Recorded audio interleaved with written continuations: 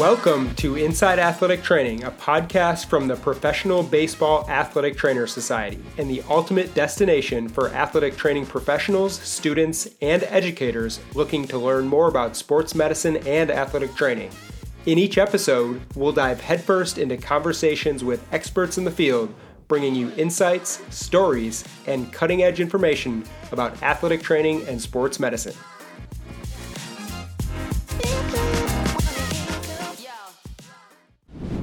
This week on Inside Athletic Training, we welcome in Taylor Bennett, the Assistant Athletic Trainer with the Seattle Mariners. Enjoy the show.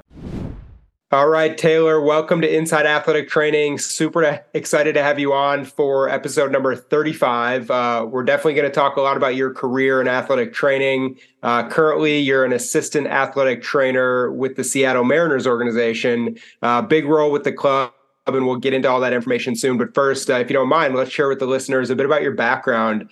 Take it back to the beginning. Let us know where you're from, what sports you were into growing up, and also how you found your passion and got into athletic training. Well, Sam, first, thanks for having me on. I'm just super excited to be able to share something that I'm super passionate about, and pretty honored that you reached out and asked me to have a voice. So that's super awesome. Really happy to be here.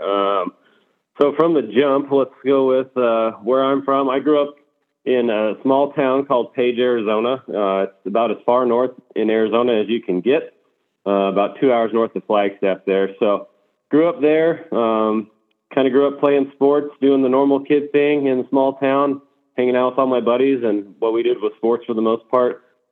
Main interests were baseball and football. I did a little bit of wrestling, more as a thing to get into shape for football, but I found out pretty early on in my life, before I got into high school, that I had leg calf-Perthes disease in my hip. So that kind of gave me some issues on the sporting side of things. So my doctors told me, hey, you can play sports to your own tolerance. This isn't going to be a comfortable thing with your hip being the way that it is, but we wouldn't recommend that you play 3 sports. So that's actually how I kind of got into athletic training. One, I got a bum hip. So I spent a lot of time with our athletic trainer who really introduced me to everything that I came to grow up and learn about. His name is Matt Weber, NATA Hall of Famer. So I think God really wanted me to be an athletic trainer, because as we go down the road of the people that I've had in my life that have pointed me in the direction of athletic training, it's a pretty big list of people that I'm super fortunate to have come across paths with. And so from being kind of injured or just banged up routinely, spending a lot of time with our athletic trainer, and my winter role was to do student athletic training. After football season was over my freshman year, he said, hey, would you be interested in being a student athletic trainer? And I was in an anatomy class with our assistant athletic trainer at the high school at the time. His name's Wayne Duncan. And I happened to just have like this kind of natural understanding of anatomy, and the way that he presented it to me was a way that was really digestible. So I really liked anatomy.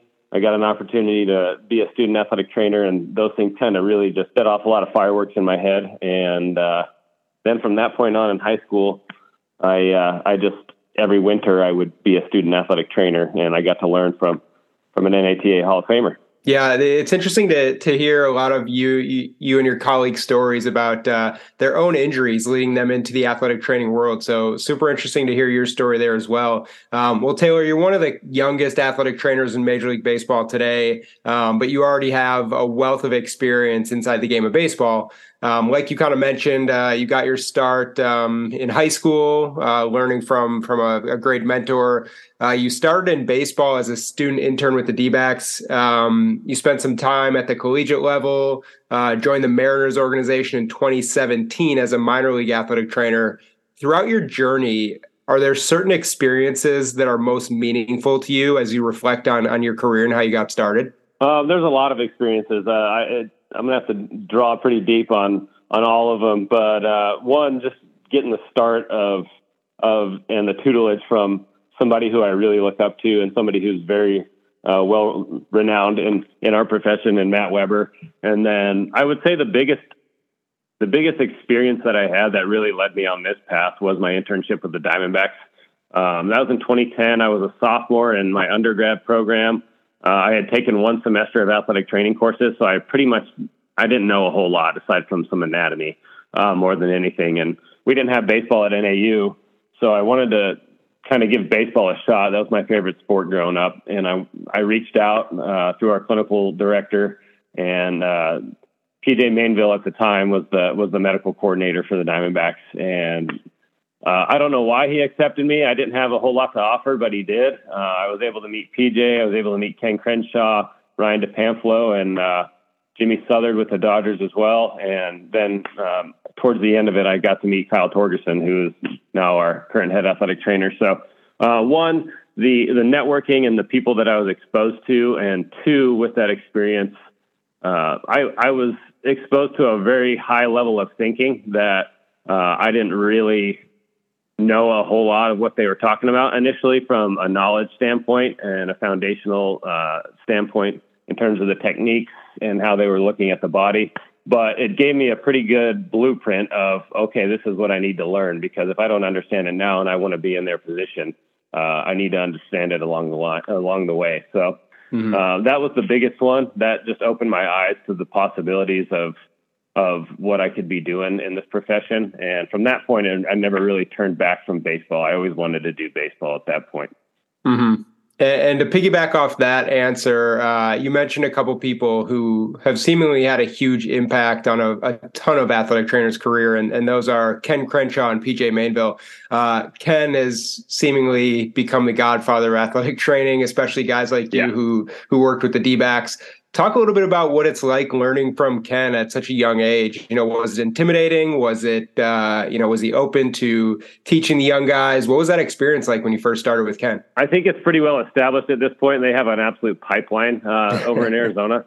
And I'm fortunate to have gotten to know Ken. I didn't work a ton with Ken just because I was over on the minor league side, but I got to work with PJ and Ryan DePamphlo a lot. I have worked a little bit with Ken since, just getting to kind of pick his brain and pick the brains of the people whose knowledge he transferred to, essentially. I think education to Ken is critical, and pouring into the people and building up this profession. He doesn't want to see he's not here just to get what he wants. He's here to move the profession forward.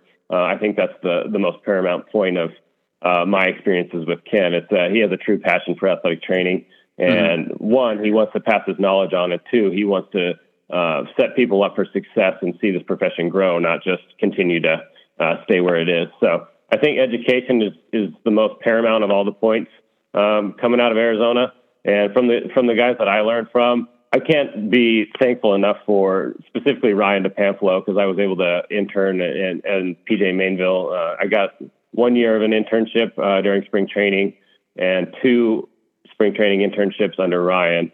And their patience with me for not knowing a whole lot, but excitement to share their knowledge. And there's some challenges going on there. Like I remember a lot of instances, hanging out around the treatment tables, hanging out in the training room, watching PJ, watching Ryan, and watching like Jimmy Southard as well.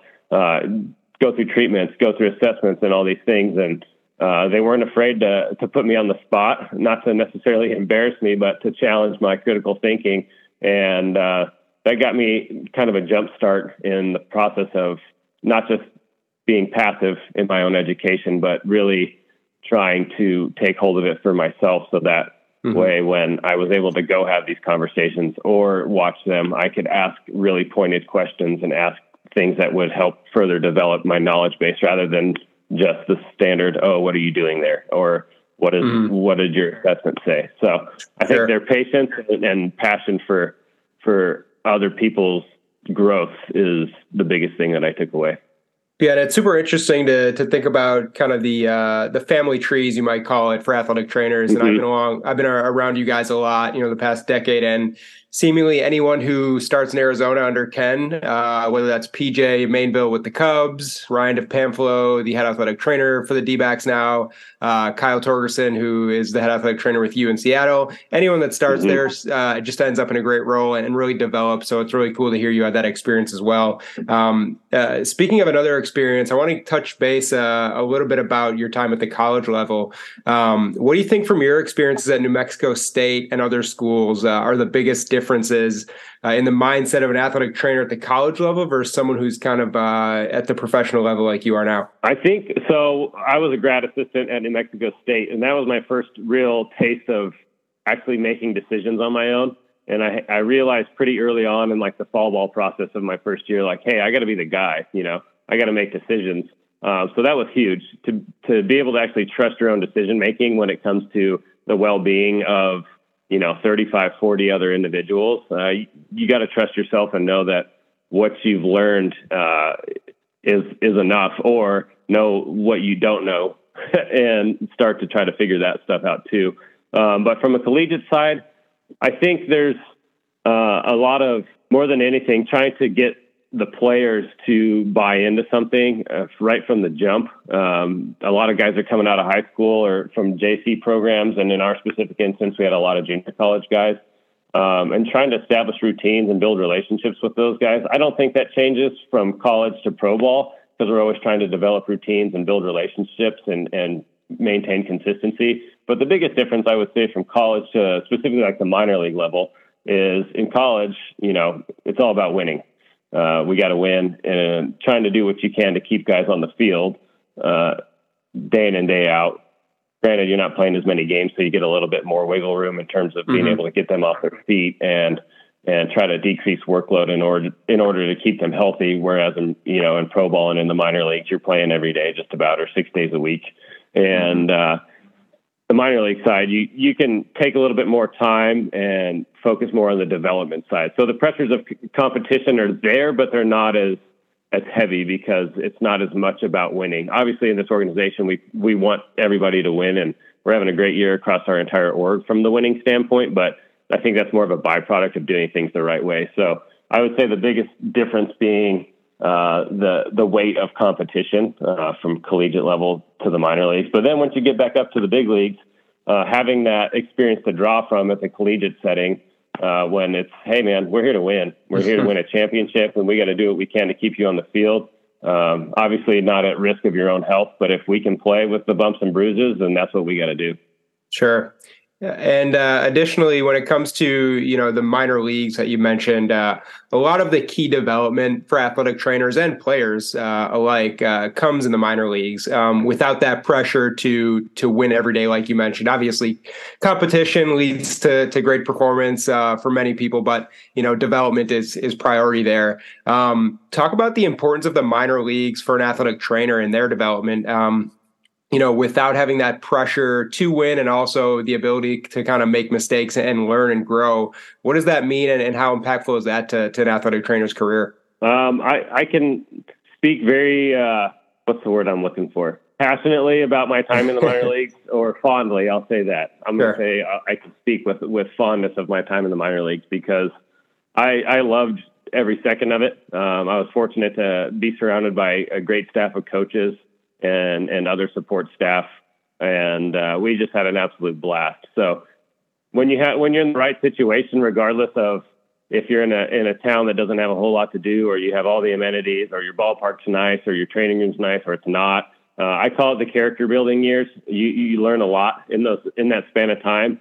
And you learn a lot about how to communicate, specifically because you're the person at that affiliate. You're the person that everybody's looking to from the medical side, or the high performance side in our specific organization. And they're looking for answers, they're looking for assistance, and they're looking for conviction out of you. You got to trust yourself and trust your judgment, but also be able to communicate effectively. And I think what I was able to learn really well was, one, time management. Because in the minor leagues, we had a lot more duties. I had a lot more duties to perform on a day-to-day basis than I do at the big league level, just because we have a larger staff.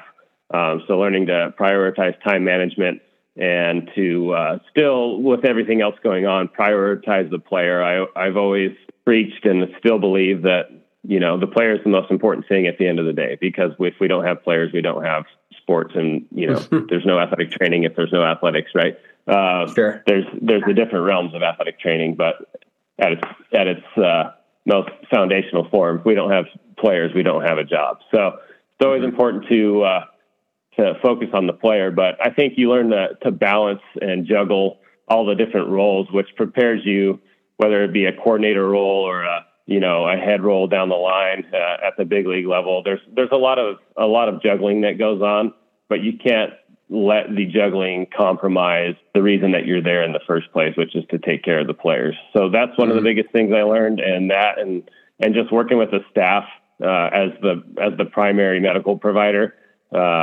It teaches you a lot. You learn, and sometimes you fail, and having good support above you in the role of a medical director or medical coordinator is critical as well, that somebody in that position trusts your judgment and allows you to make those decisions, and sometimes allows you to fail, but helps you kind of work through the failure to make it a learning process. And ultimately, everyone's goal is to get to the big leagues as an athletic trainer, whether or not, you enjoy the time in the minor leagues or you're struggling through it. The ultimate goal is to get to the big leagues. So within that time you spent in the minor leagues, for example, let's say with the Everett Aqua Sox, how do you make sure that your work is being seen by the folks at the big league level to ensure you get that chance? Or is it something that's less important to you and you kind of just put your head down and grind it out versus kind of trying to be seen? How do you balance that when you're in the minor leagues?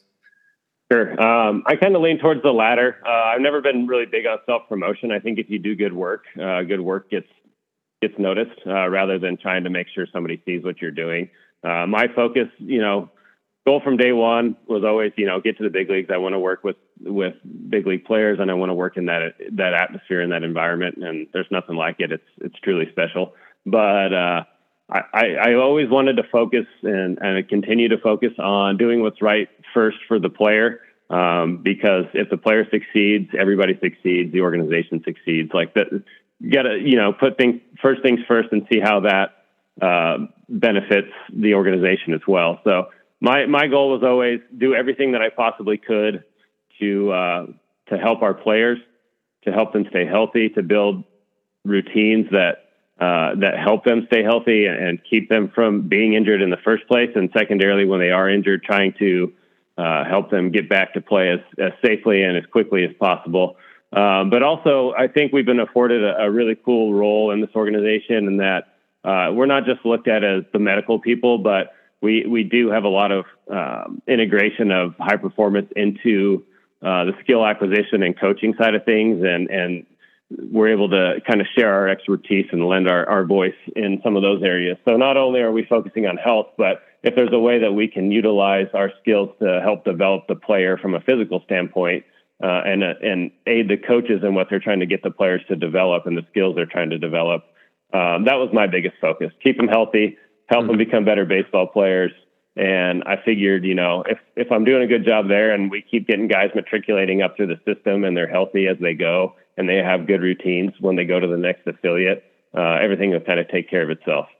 And that makes total sense. It's just, if you can keep players healthy, keep them on the field, build good relationships, then obviously that works and going to get noticed from up top at the big league level. So definitely an interesting take, but totally accurate there. A little bit more about the early days at your college level and in the minor leagues, when you were just learning the world of athletic training and kind of figuring out how pro baseball works and even how college baseball works as an athletic trainer, who were some of the role models that you looked up to in the field of sports medicine? I think I've hit on a couple of them to this point.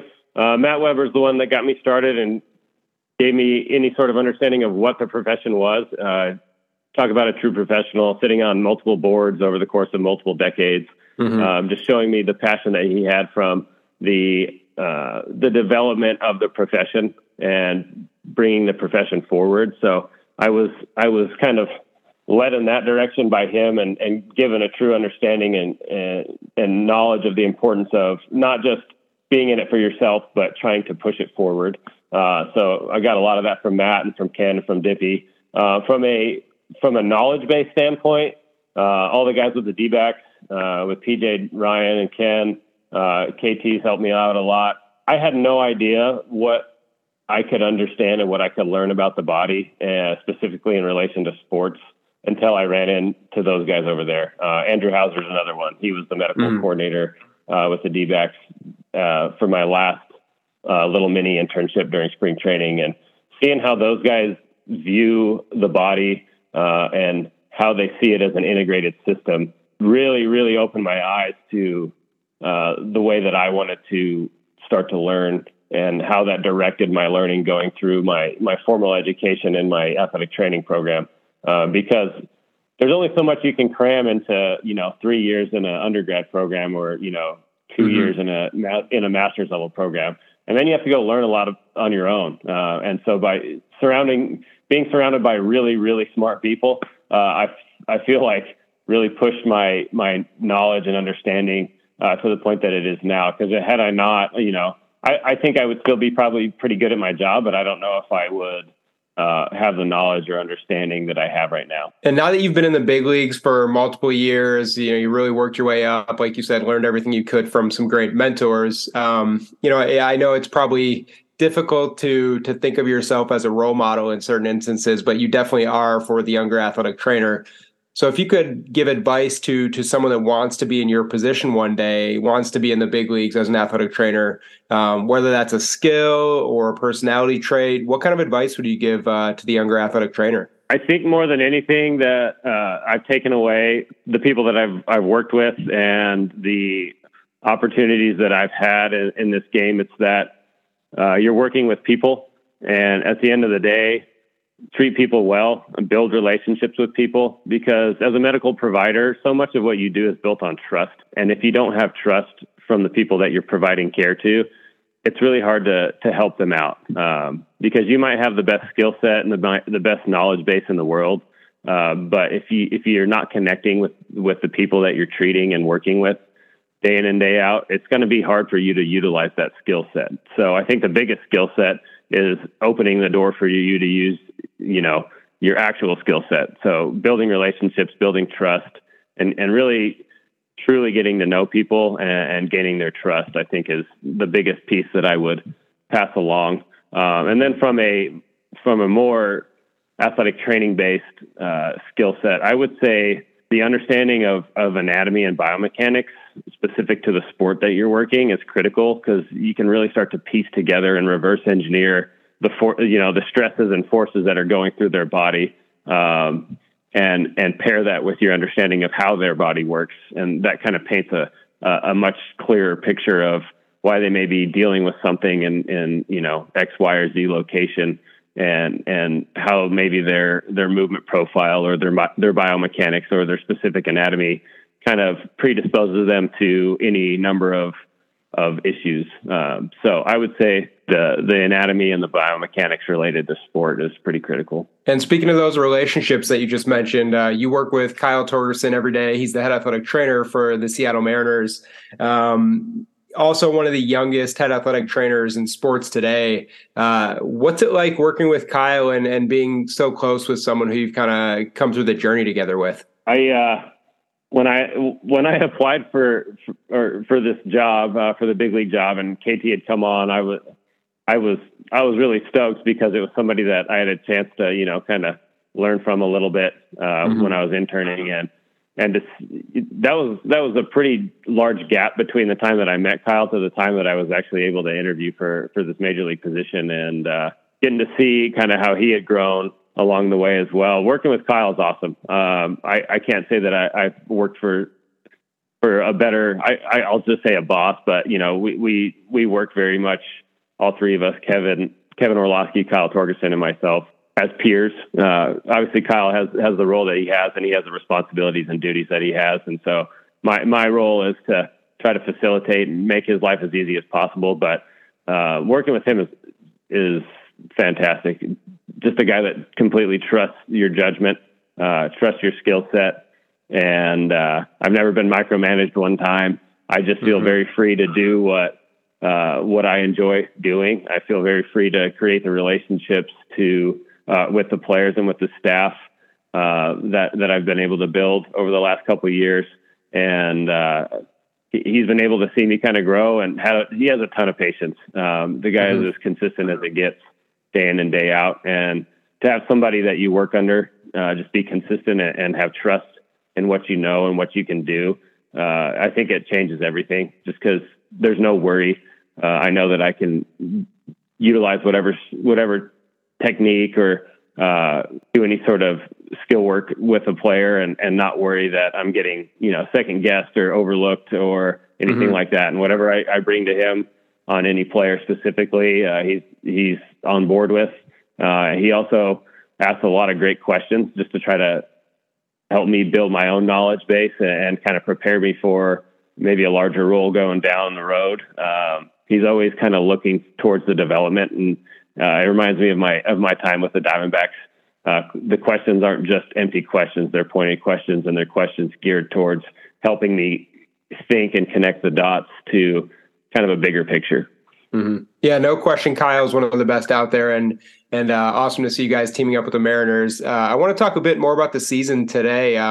You guys have a super young ball club, so much talent. The talk of the league last year and this year, and just really cool things going on in Seattle. I assume it's pretty cool to be involved in a tight playoff race. But as an athletic trainer, do you guys feel added pressure in the training room, in the clubhouse, when you're in the midst of a tight race for a wild card spot as you guys are now? I think there's always a little bit of pressure when you're winning and there's big expectations. Obviously keeping everybody on the field, and especially in September, at this point in time when we're trying to clinch a spot in the playoffs and hopefully a division title, we got to keep everybody on the field. But I think we hold ourselves to a pretty high standard throughout the season, regardless of winning or losing or what the situation might demand or what the external influences may be. Our standard is that we want to keep all of our players on the field all season long and try to manage their workloads from day to day to keep them available and at their best more than anything. It's one thing to be out there for 162, but it's also one thing to be out there at the closest level that you can be to 100% throughout the year. So our standard's pretty high, and I don't think the playoff chase or anything like that necessarily puts pressure on us, because we kind of put pressure on ourselves in regards to keeping guys healthy and keeping them on the field. Mm-hmm. And, within the tight playoff race, you still, show up every day and do your job and kind of grind it out. I want to get into a bit more about your day-to-day role with the Mariners. As the assistant athletic trainer for the club, can you walk us through kind of what a quote-unquote normal day looks like for you during the season? So a normal day, there's the home day and then there's the road day. Obviously at home it's a little bit easier because we don't have as much unpacking to do. We don't have to set up a training room every time we go to a new ballpark. So that's a little bit easier. You can kind of just show up, get ready to go. We have our daily check-in meetings every day, in which we discuss player status, kind of what they're dealing with, any sort of availability concerns and stuff like that. And then we just start to kind of lay out the plan amongst ourselves for what guys are doing. We do a lot of work with our strength and conditioning staff, with Matt Rutledge and Derek Cantini, and trying to coordinate, okay, who's doing what in the weight room, who's doing what in the training room that day, is this guy scheduled to lift or not, or is it a day that we maybe need to focus more on recovery specifically? So there's a lot of coordinating in terms of each player's day, and what their expectation is, whether they're running hot, whether they need a little bit more work if they haven't been playing as much. So trying to put game plans in place for every guy on the roster, so that way everything's ready to go by the time they walk in the clubhouse. And from that point, it's kind of just get ready for whoever walks in the door. Typically, we always have a plan for what the guys are dealing with, and having a plan so that as soon as they walk in the door, we can get going on treatments and get them ready to go for their daily prep work.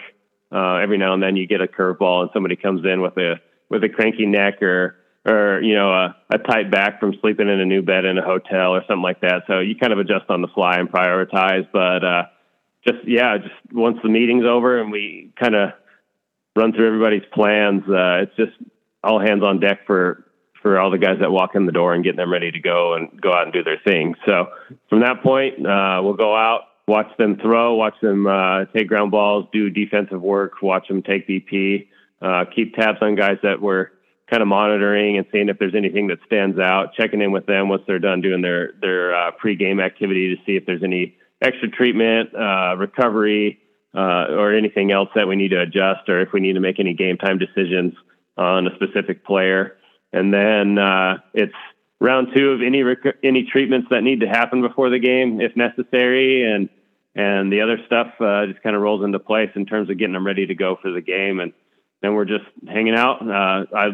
One of the biggest perks of this job is, especially if you like baseball, is that you get a front row seat to the show every single night, and you get to watch the best players in the world go do their thing.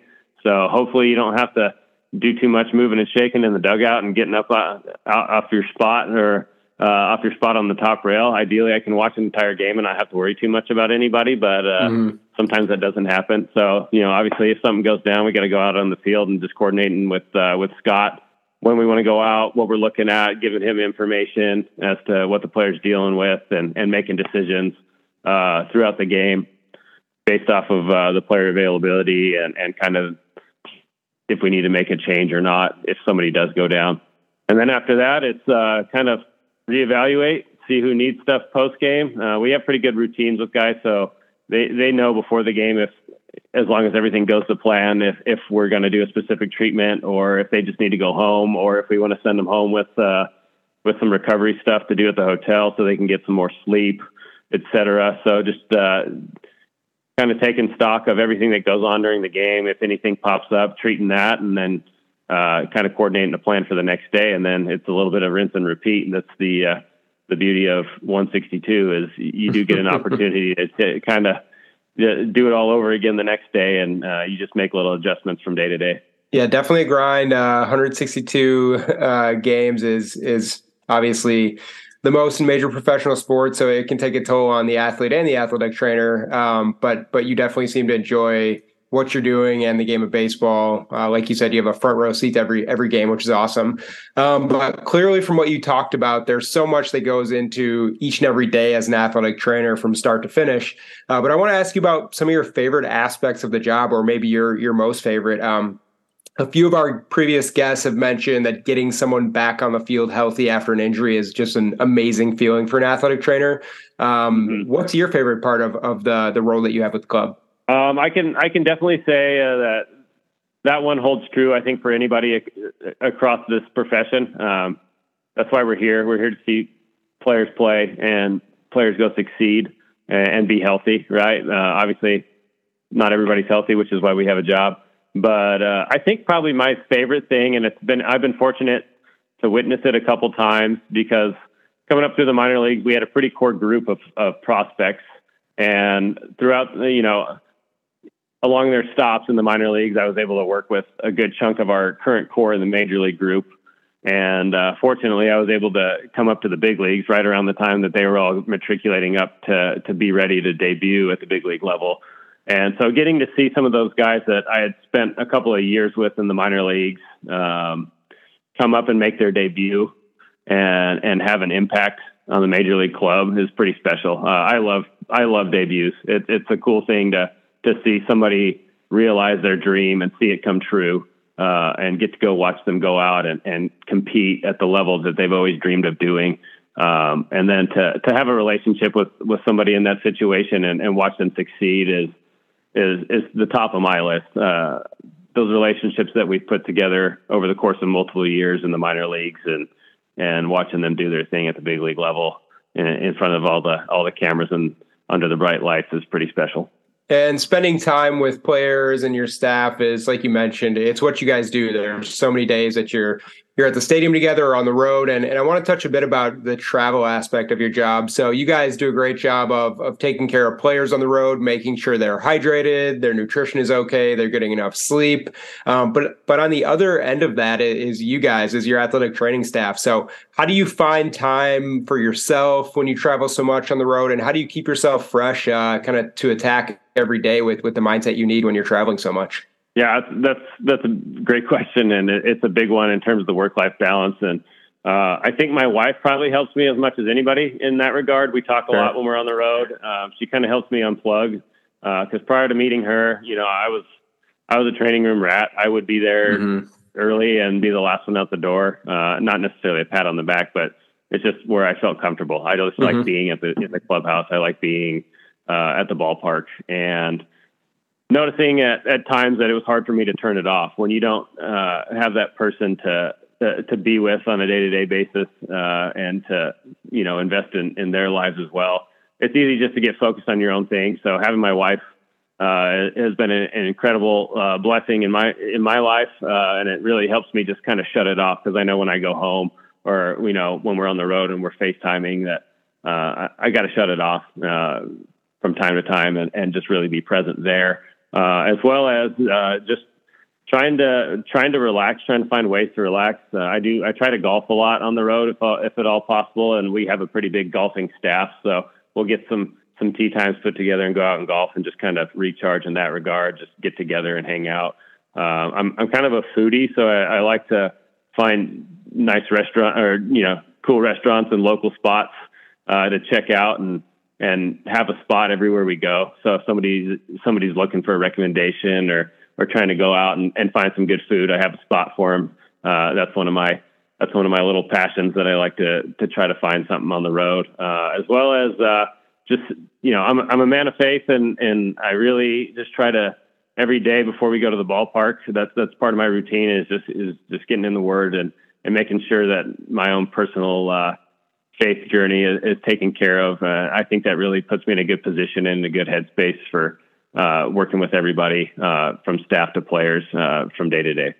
Mm-hmm. Yeah, it's great to hear that you guys still find time to take care of yourself. I know you're caregivers and you take care of everybody, but it's important, obviously, for your own mental health to get some time for yourself when you're traveling in and away from your family so much. But part of being an athletic trainer is you have that family built in. Yourself and Kyle and the staff in Seattle. So I want to give you a couple of minutes to kind of recognize some of the other people we may not have talked about who make up the Mariners athletic training staff and department and kind of help you make your job easier every day. Yeah, I got to give a big shout out to our director of high performance, Rob Scheidegger. He's been awesome since he came on in 21. The guy just gets after it, and he's as a director, he's somebody that really wants to try to help us out as much as possible and take work off of our plate, which kind of frees us up to do our primary role of working with the player. So that's been a huge help. KT's been an incredible boss and has really helped me grow and trust my own skill set. Working with Kevin Orlovsky, he might be the smartest guy I know in terms of what we do on a day-to-day basis. Like the guy just never stops learning and never stops growing. And it's definitely rubbed off on me. I kind of just, a lot of times when we get into the continuing education portion of the off season where we're able to go take courses and get some knowledge in different areas, I find myself a lot of times looking like, what has Kevin taken? Because his skill set is about as well-rounded as anybody that I know. And to be able to draw off of that and see how much success he has with players and the treatments that he's able to coordinate really just pushes me towards wanting to build out my own skill set. Want to thank John Walker as well. He is our Major League Physical therapist and director or coordinator of return to play. He was our medical director in the past when I was in the minor leagues, and he was somebody that definitely gave me a lot of good knowledge and a lot of good instruction along the way in terms of building relationships and working with players, and also putting up with me figuring out how to become an athletic trainer in professional sports. There were some bumps and bruises along the way that I probably put him through, but he always stuck with me, and he was always super patient and always there to lend a hand. And I really want to give a big shout out. I spoke about Jimmy Southard earlier in the podcast, but Jimmy's been one of my biggest mentors throughout my entire career. He was the assistant. He's currently the assistant medical coordinator with the Dodgers, but he was the medical coordinator with the Mariners, and he's the one that got me my start. I met him with the D-backs, and going from undergrad and going to grad school, every step of the way, Jimmy's had really good advice for me. And I pretty much followed the exact same career path in terms of education, and that he was an NAU alum as well as a New Mexico State alum. And when I was looking for a place to go to grad school, he told me, go to New Mexico State, go take that job. You're going to learn a lot. It's going to help you a lot for your transition into pro ball. So every step of the way, Jimmy's helped me out with really good advice and a lot of knowledge. Yeah, it's awesome to hear about the people who make up your super talented staff in Seattle. You guys all do an awesome job. So kudos to everybody there. Well, Taylor, to wrap up today's episode, we're going to finish with a quick Q&A segment that we call Extra Bases. So I'm super excited to ask you some of these questions. We'll have 4 quick questions for you, let you share some insight into your life, your favorite things about athletic training and baseball. So we'll kick it off at first base. Outside of Seattle, we don't let you say your home training room for this one. What's your favorite athletic training room to work in the big leagues? My favorite athletic training room is probably here in Texas. New ballpark, they've done an incredible job with their facilities. Couldn't say anything better about the facilities here at the Rangers ballpark. They do a great job. I also got to give a shout out to Tampa as well. Tampa's got a great athletic training room. It's really well planned out, and everything is really well organized, and there's plenty of space, and it's just a good place to work from. We have plenty of room to do our jobs and also store all of our stuff that we bring on the road. So that helps us out a ton. Yeah, very interesting. We've had 30 plus episodes asking athletic trainers their favorite training rooms, and the Trop might not be the most desirable ballpark to play in, but people love the training room there. So a big shout out to Joe Benj and the staff down there. Moving on to second base. You mentioned earlier, if you're a baseball fan, literally no better job than being an athletic trainer. You're on the top step every night. Outside of Seattle, you guys have such a great park. What's your favorite MLB stadium to watch a game from the dugout? I have a real strong affinity for the clubs on the East Coast, just because I grew up on the West Coast, and going from ballparks on the West Coast, which are typically a little bit newer, to the very storied ballparks in baseball history over on the East Coast. Fenway's probably my favorite because it's Fenway. The dugout is pretty small, so I always have to find myself, I end up in really weird contorted positions just to be able to watch the game because it's a tiny dugout and there's a lot of guys down there. So I'm watching a game between somebody's legs or like leaning around a rail or something like that. But it's still Fenway. The ballpark is incredible. The fans, the atmosphere, it's wild there, and it's tough to beat. Yankee Stadium is pretty awesome. I mean, they got it taken care of in terms of dugouts. From the amenity side of things, it's they're the Yankees. And where else would I say? I really do love Baltimore.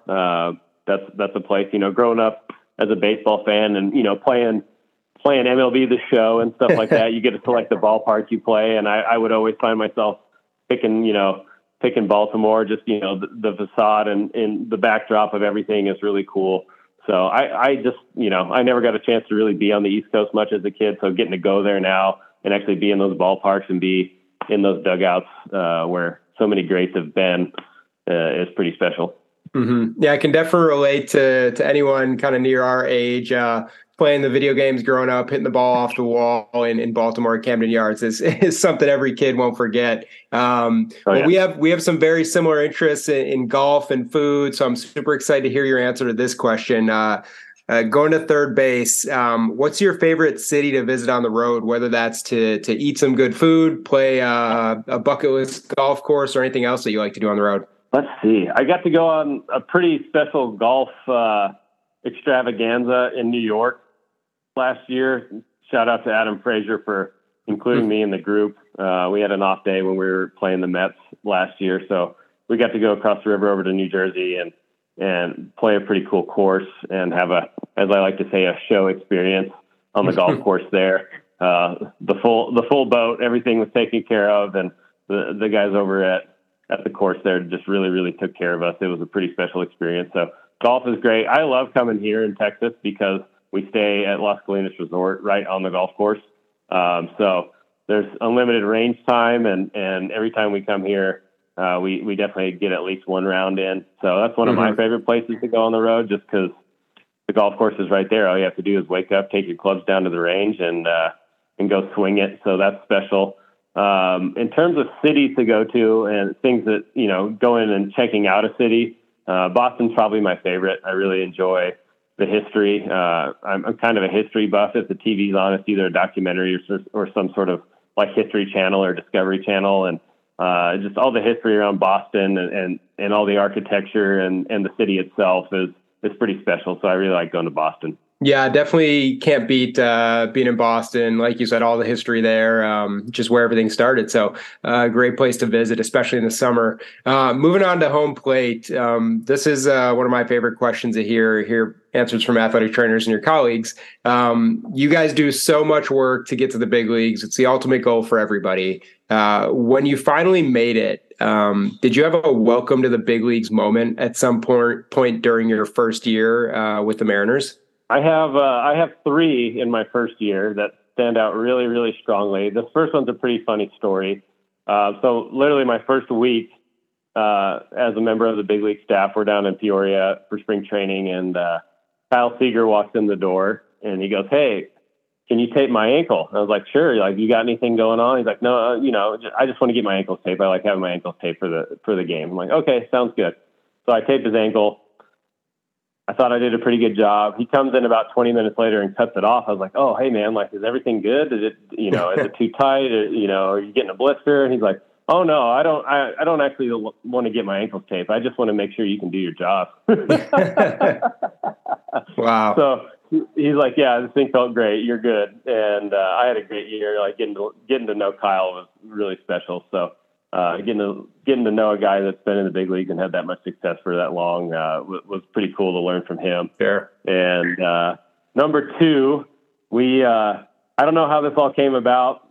I think it was mainly Seager, but normally, when players debut or players get their first strikeout or their first hit in the big league, sometimes they'll give a guy a beer shower after the game and stuff like that. But he felt the need to include the entire training staff, because we were all rookies just about at that point in time, with the Mariners at least.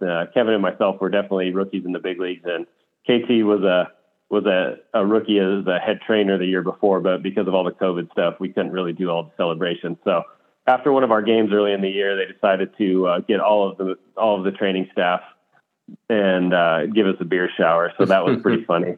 I never saw that one coming. And lastly, we also got included in rookie dress-up day at the end of the season. So thankfully, they were nice enough to put us in scrubs. That was our rookie dress-up outfit, and we got to perform in the team talent show.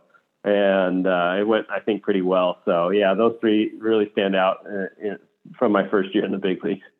Yeah, it's always great to hear those stories, and it's really cool, from someone on the outside to hear how close the athletic training staff becomes with the players. And obviously, you're one big family there, and you take care of each other. So really cool to hear those. Well, Taylor, thanks so much for joining the show today. Really, really appreciate your time. I know you guys are busy. You're down in Texas for a huge series with the Rangers.